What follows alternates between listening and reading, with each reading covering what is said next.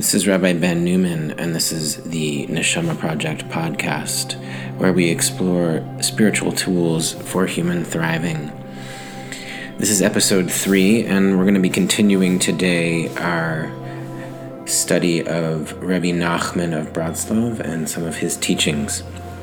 Today I'd like to read from Likutei Moharan, which is the collection of Rabbi Nachman's teachings, number 64. I'm going to start with 64.1 and jump around a little bit. If you want to read along in the Hebrew, feel free to go to Sefaria.com, and the Hebrew is there. I'm not going to read the Hebrew today because there's a lot of material I'd like to get to. So we're going to start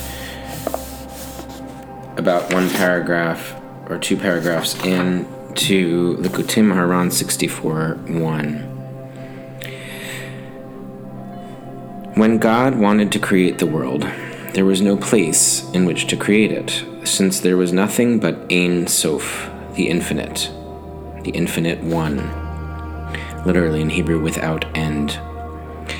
They therefore contracted the light to the sides, and through this contraction the vacated space was made. Then, within this vacated space, this empty space, all time and space came into existence, this being the creation of the world. And this is explained in Isaac Luria's book, Eitz Chaim, which was written by his disciple Chaim Vital. I can just give you a little snippet of that from Eitz Chaim. It says, "Before all things were created, the light of Ein Sof filled all of existence. There was no empty space that could be characterized as space, emptiness, or void. There was no category of beginning or end. All was one simple light, undifferentiated and infinite. When it arose in God's will to create worlds, they contracted, withdrew their infinite light away from the center point. Of course, since infinity has no center point, this is said only from the point of view of the space that was about to be created.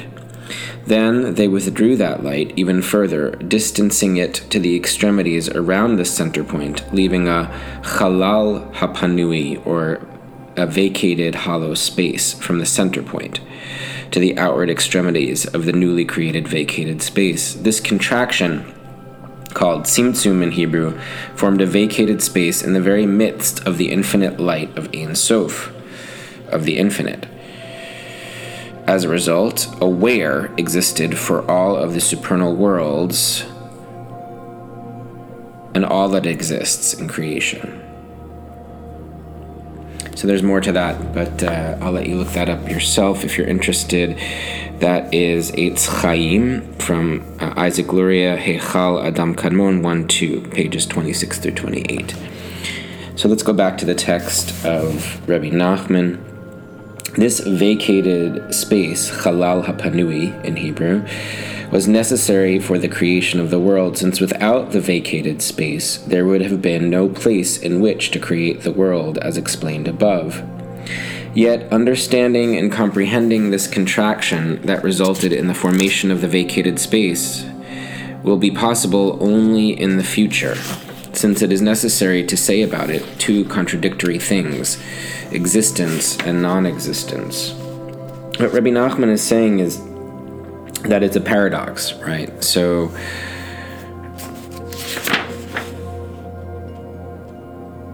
there's a space here that there's existence and non-existence, that God is infinite, and then there has to be a space that isn't God, right? So it's a paradox. It doesn't make any logical sense. So what he says is that someday in the future this will be explained, where people will understand it, right? So at some time in the world to come, in the utopian future, people will be so transcendent in their intellect that they will understand this kind of a paradox. But right now we can't understand it.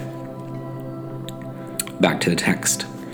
The Chalal HaPanui, the vacated space, is the result of the contraction that the Holy One, so to speak, withdrew their godliness from that place. Thus there is, so to speak, no godliness there. Again, paradox. Were it not so, it would not be vacated. Then there would be nothing of Ein Sof, with no place whatsoever for the world's creation. However, the actual truth is that even so, there is surely godliness there as well, for there is surely nothing without their life force. Again, paradox, contradiction. This is why it is not at all possible to comprehend the concept of the vacated space until the future. So I'd like to skip ahead now. I'm going to continue now from 64:4. Know also that dispute is the aspect of creation. For the world was created mainly by means of the vacated space, the Chalal HaPanui, as explained above. This is because without it there would have been nothing but the infinite, but Ein Sof, with no place for the creation of the world, as explained above.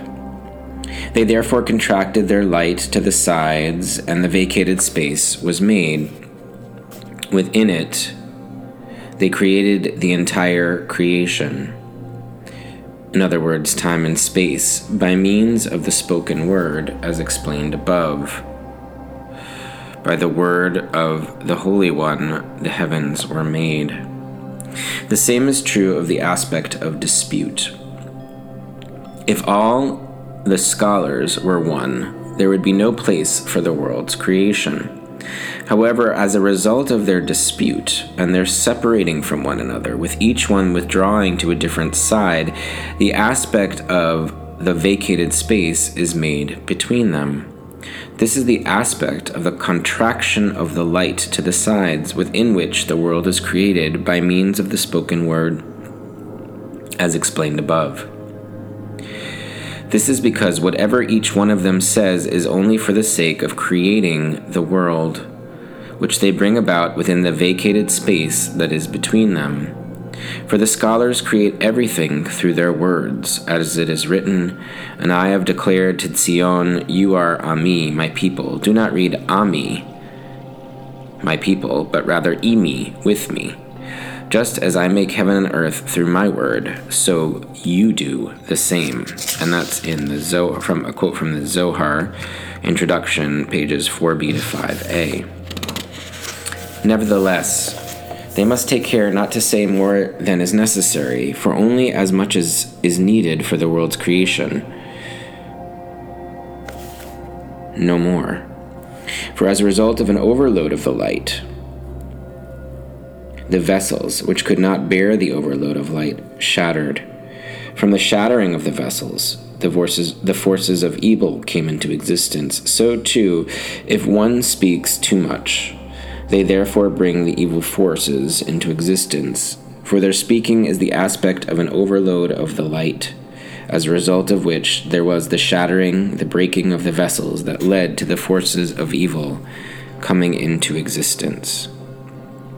This is the explanation of the Mishnah from Pirkei Avot. All my days gadalti, I was raised Bain among the scholars, and I have found nothing better for the body than silence.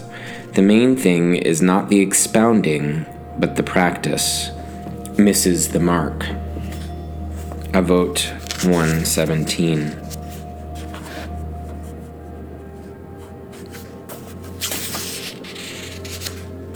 All my days I was raised Bain, between the scholars. Bain, the scholars, is the aspect of the vacated space that comes into existence and is made Bain, between the scholars, as a result of the separation and dispute between them, as explained above. Therefore, it is specifically Bain the scholars, between the scholars, i.e., there is a separation and dispute between them, for if they were all one, it would not be pertinent to say Bain, between the scholars, but by means of the dispute, the aspect of the vacated space is made, and within this vacated space the world is created, time and space. This is all my days I was raised. I would raise my time, days, and space, which is the aspect of the creation of the world. Bane the scholars, specifically Bane between the scholars, within the vacated space, because that is where the entire creation comes about, as explained above. This is Gadalti, I was raised. I raised my time and space from constriction to Gadlut, to expansion. Gadalti, so play on the word there. He called them, in Pirkei Avot, my days, because time is his, since he creates the world, etc., as explained above. And this is, and have found nothing better for the body than silence, for there, in the vacated space, nothing is better than silence, as explained above. This is because entry to there is forbidden, other than for someone who is in the aspect of silence. Thus they said, all my days I was raised among the scholars and have found nothing. By attaining this level, in the aspect of silence, as they said, there is nothing better than silence. They therefore expanded their time and space there in the vacated space, because entry there is forbidden, other than for someone who is in the aspect of silence, as explained above.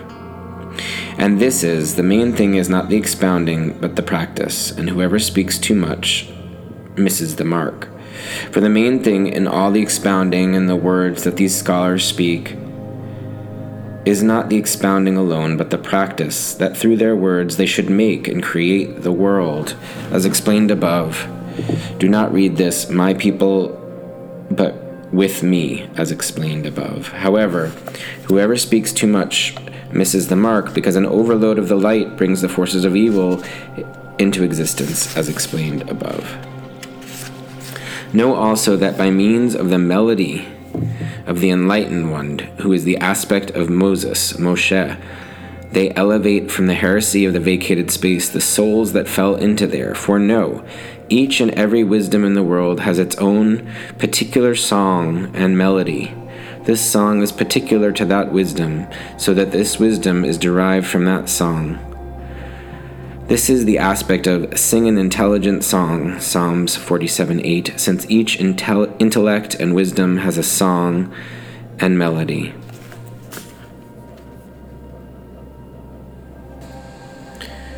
Thus it is that every wisdom, commensurate with its aspect and level, has its song and melody that pertains and is particular to it.